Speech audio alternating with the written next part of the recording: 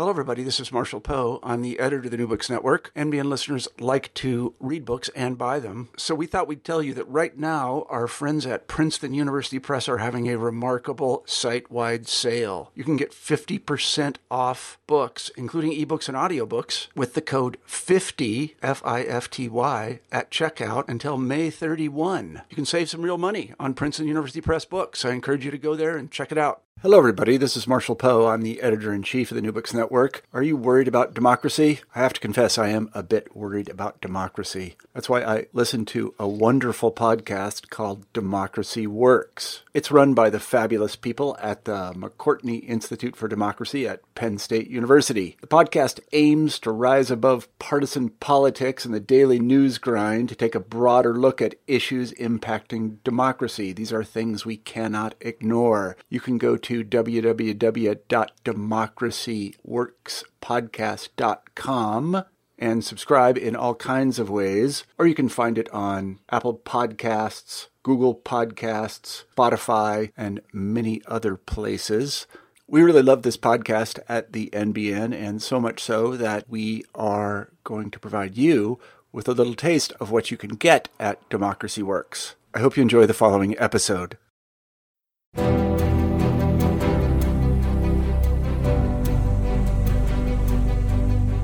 Hey everyone, it's Jenna, and this week we are bringing you an interview that I recorded earlier this year with L.A. Kauffman, who is a longtime organizer and author of the book How to Read a Protest.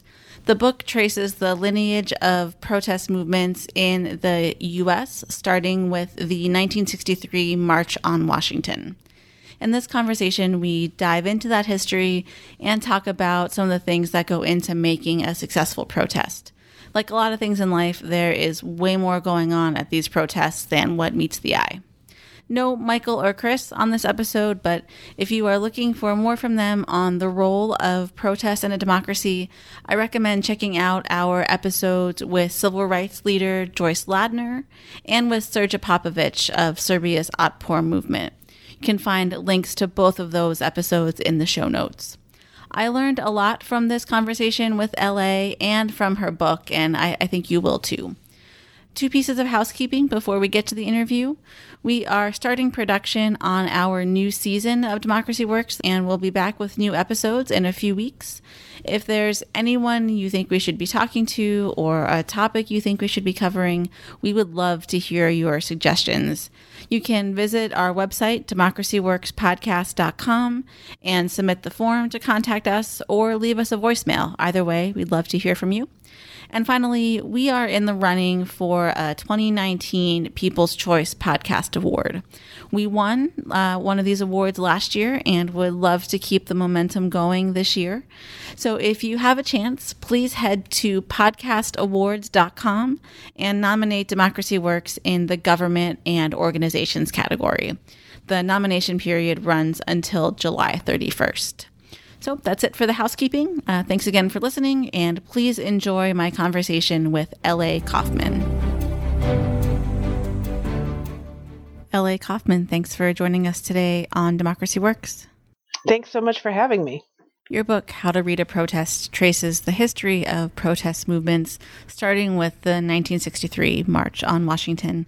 And protests are often thought of as a hallmark of democratic dissent, but in reading about the 63 March in your book, it seems that it wasn't organized in a very democratic way, nor were there many opportunities for dissent within the movement. So I'm wondering how that march came about and what made it the movement that subsequent protests have been compared to ever since.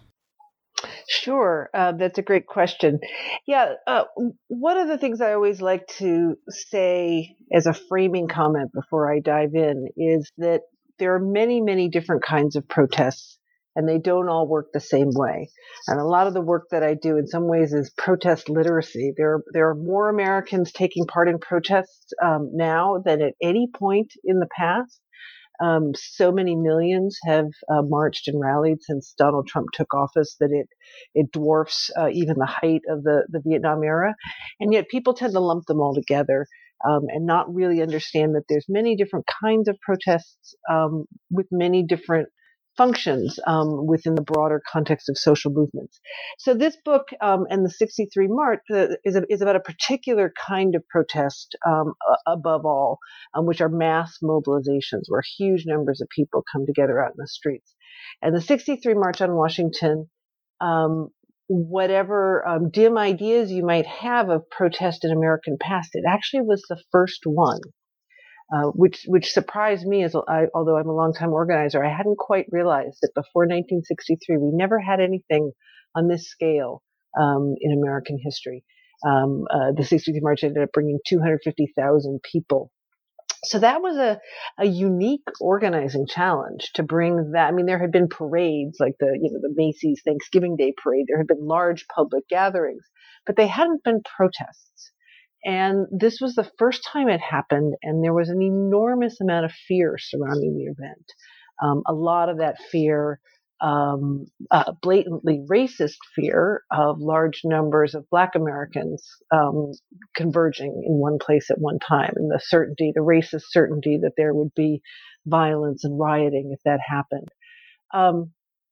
So as you were suggesting with your question, one of the ways that the organizers compensated for those fears was by kind of going on overdrive with an organizing model. They already were operating from a pretty top-down controlled organizing model that came out of the old left. And then they reacted to the fears of disorder and unruliness by controlling every aspect of the march in a way that, as someone I was the mobilizing coordinator for some of the largest marches that have happened since, some of the marches in 2003 and 2004, and it's extraordinary what they did in '63. They you couldn't bring your own signs, you couldn't have your own slogans, and they actually had people who surrounded you and took away your messages if you did. Which, as you say, we think of this as a high water point of American democracy, and yet the messages were so controlled there was no room for individual voice there. There were certainly no shortage of things that happened before 1963 that could have sparked something like this. What was it about that moment that was a tipping point, and why do you think we didn't see something on this larger scale happen sooner? Well, this was a very, very daring thing to do. I mean, there had been suffrage parades. There was, during World War II, the kind of predecessor of the 63 March on Washington was a march that never happened, but that was threatened.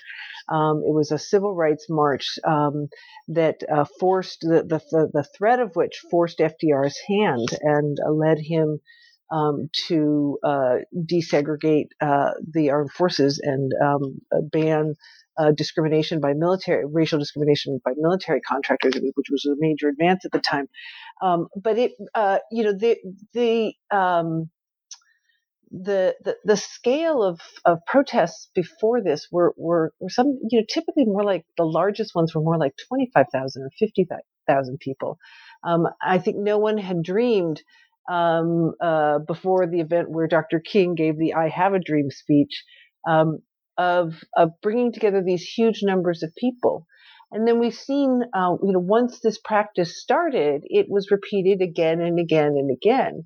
I went back. One of the things I have in the book I have several charts about the largest protests in American history viewed through different criteria. Some are the largest protests in D.C., some are the largest single events, and one chart is about the largest days of protest all around the U.S. But once this model was established, it really caught on, and you saw movement after movement trying to replicate the success of the March on Washington by bringing huge numbers of people. It's sort of like once that barrier to seeing this tactic as manageable and not a fearsome thing was broken, it became a model that everyone wanted to emulate. There was also a great deal of compromise necessary to make the 63 March happen. Can you talk about some of those compromises and how the various groups organizing the march worked together?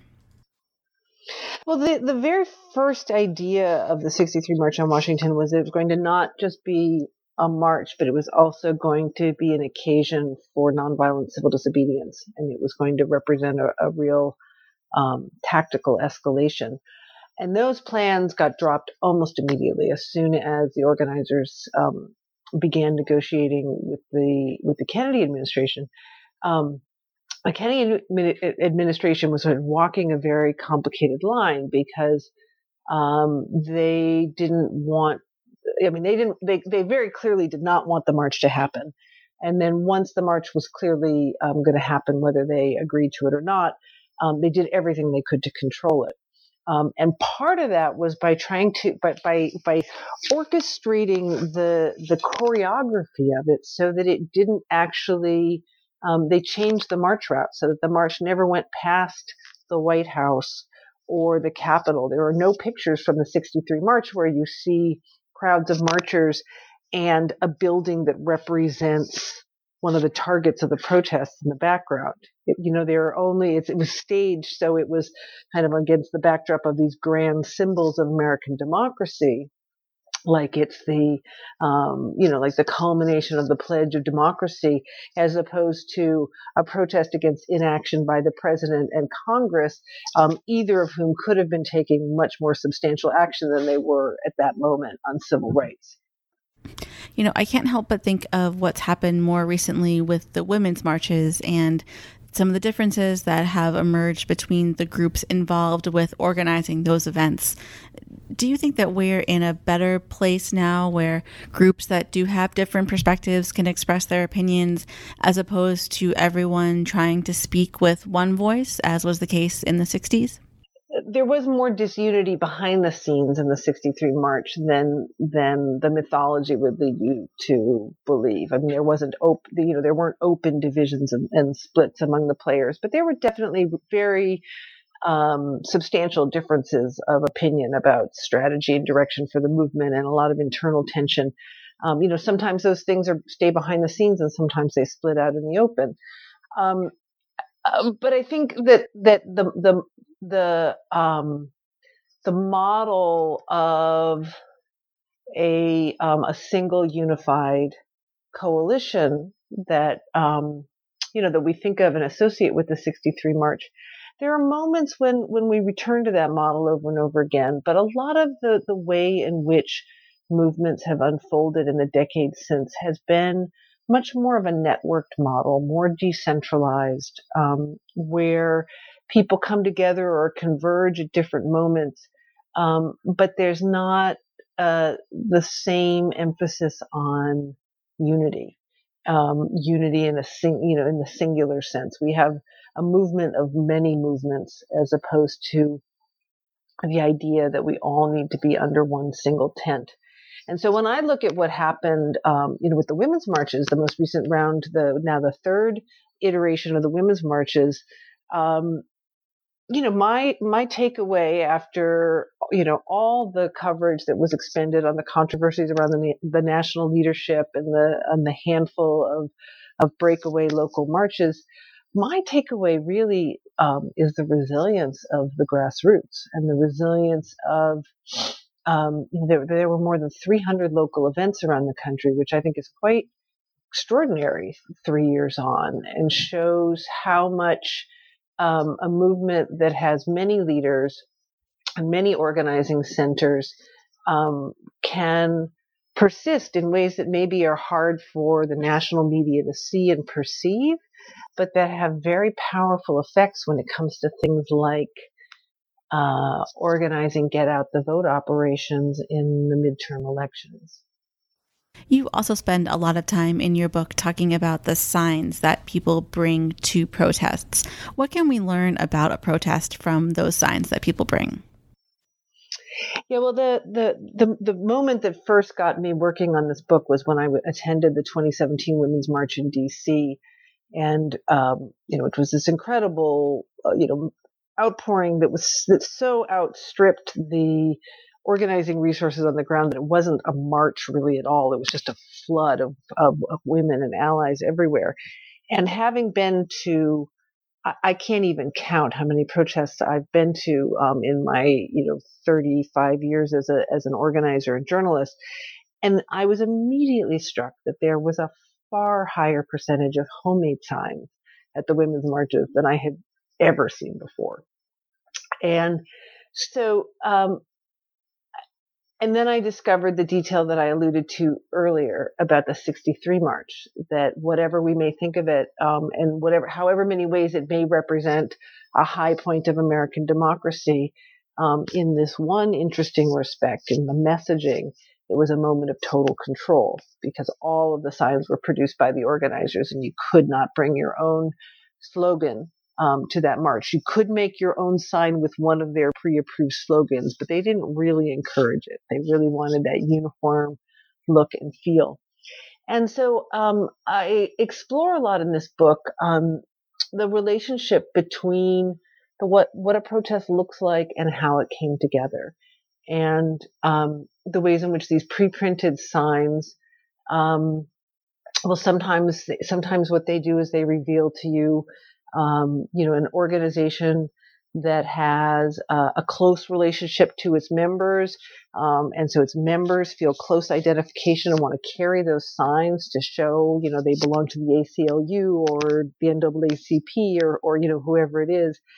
And sometimes it just means they have a printing budget and money to hand out a bunch of signs to people who don't really have any connection to them, right? It can be very difficult to tell just looking at it.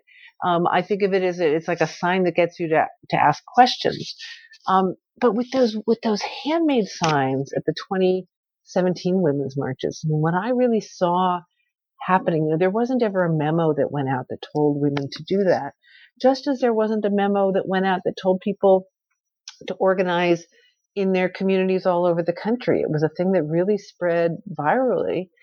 And there was a way in which, after the shock of the election, and the fear and the depression that so many of those who would go on to march in women's marches were feeling, it was a very literal reclaiming of voice to make your own sign with your own view on this,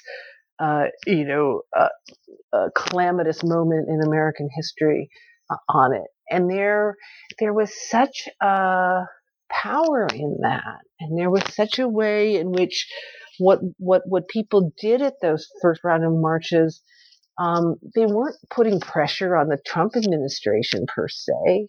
They were finding each other. It was a moment for people to come together in the streets and feel a sense of community, engage in a political conversation. All those signs amounted to like a rich political conversation in the streets, and feel a sense of collective power, which in turn made possible the resistance organizing we've seen since.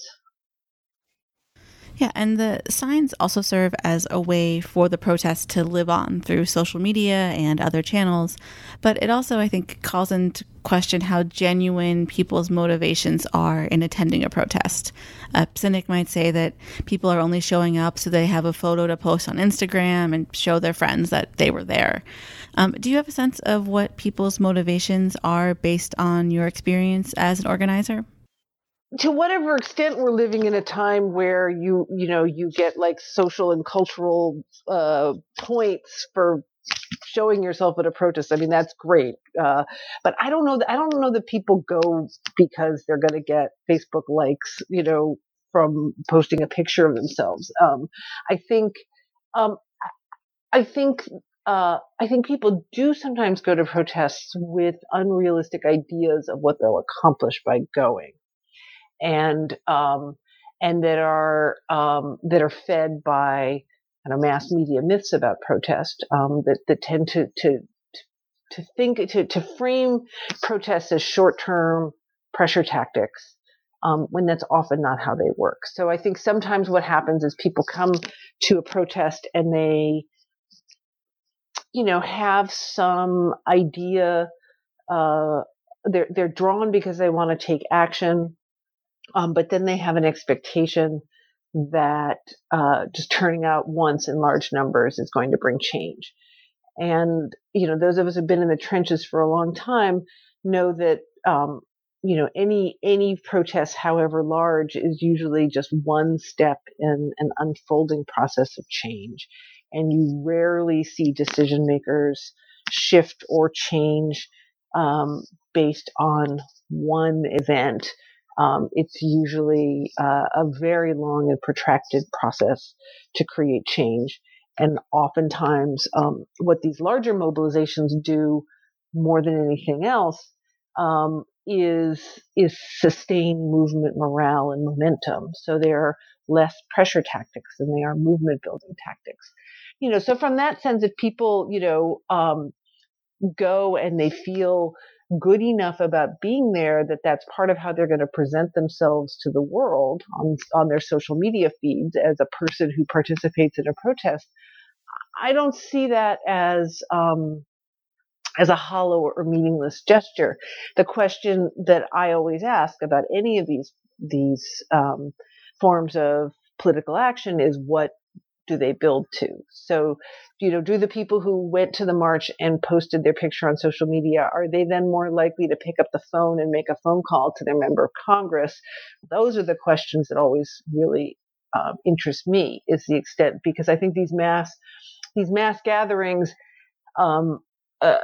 because their significance is in an unfolding process. Part of, to me, how I gauge their effectiveness is how much likelier were people to go on and take additional action afterwards than they might have been if they hadn't gone. The other thing that we hear about protests a lot is that they don't really mean anything, which you argue is a narrative pushed by those in power who want to discredit the protesters and maintain the status quo. What does that effort look like, and how can people who want to be involved in protests push back against it? Absolutely. There's a dominant discourse that tells us that protest doesn't work, which, very effectively discourages people from participating in protests because they feel it's pointless. The 63 March plays a very interesting role in this discourse. There's a wonderful book that came out last year called A More Beautiful and Terrible History by the political scientist Jean Theoharis, that looks at, the subtitle is, I believe, the uses and abuses of civil rights history. And she looks at how, various iconic events and figures of the civil rights movement, including the 63 March, have been used in this insidious way to kind of chastise and demoralize subsequent movements. There's a way in which that 63 March, without wanting to take away from its true importance, we can say it's been enshrined in myth to such a degree that there's pretty much no real world event that could ever feel as hallowed and as sanctified as that event has been. So there's a way in which it gets held up as this shining example that makes everything else feel small and inconsequential in comparison. People are always really surprised when I tell them that there's more people taking part in protests now than there were in the height of the Vietnam era. Because there again, we have this myth, we have these ideas about these events that have been made larger than life. The protests at the 68 Democratic Convention, the number of protesters was in a few thousands. It was very small compared to many things that had happened before or since. But in the glare of the TV cameras and in the way it's been, retold in history, it becomes magnified. And that magnification makes us not quite able to see the actual scale of contemporary efforts the way that we otherwise might. We talk a lot on this show about the hard work of democracy, and organizing seems to be squarely within that realm. What goes into organizing a large protest, and how do the people involved deal with burnout? Right. People do it out of a sense of hope, out of a sense that it can make a difference. I always use Rebecca Solnit's distinction between optimism and hope, where optimism is the sort of starry-eyed view that everything's going to be okay, as opposed to hope, which is the idea that by taking action, we can make things better than they otherwise would be. So, there's a sense of hope that gets engaged. But, those of us who've been doing this for a very long time have that sense of hope tempered by realism and by the understanding that Victories are hard to come by. It takes a long time. You're going to lose many times before you win. Sometimes you don't make any progress at all, or you don't see the progress that you're making for years and years. I think about the folks who fought so hard during the height of the AIDS epidemic, and didn't know what we know now, that their actions would end up saving millions of lives, what it was like to keep fighting despite that. So, the movements themselves always come in cycles. They have periods of growth and decline. And it's very easy for people to get burned out if they don't have that longer view that makes them, first of all, not overdo in the short term, pace themselves in terms of their level of involvement, but also recognize, that, as King put it, the arc of history is long. It takes a very long time to, with many reversals and setbacks, to make change, and you have to believe in your heart that taking action is the only hope to make it real. That's what has to sustain you over the long term, because it's not going to be, riches, rewards, material gain, and it's not going to be an immediate sense of progress in most cases. And finally, where do things go from here? Are there things that today's organizers can maybe learn from the past? Well, I think that the thousands of resistance groups that came out of that early period of the Trump presidency, most of which are affiliated with Indivisible, not all of them, will continue doing work. The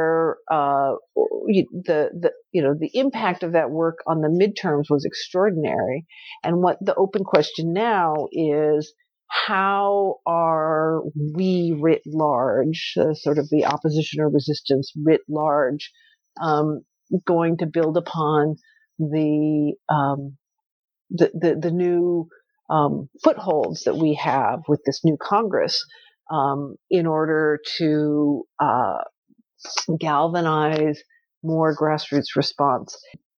We saw, I think, a solid turnout for the women's marches. The energy levels were not as high as they were 2 years ago. You wouldn't expect them to be. But the real question for me is whether we're going to see a new upsurge as we build on these new openings. We will leave it there. L.A. Kaufman, thank you so much for joining us on Democracy Works. Thank you so much for having me. It's been a pleasure.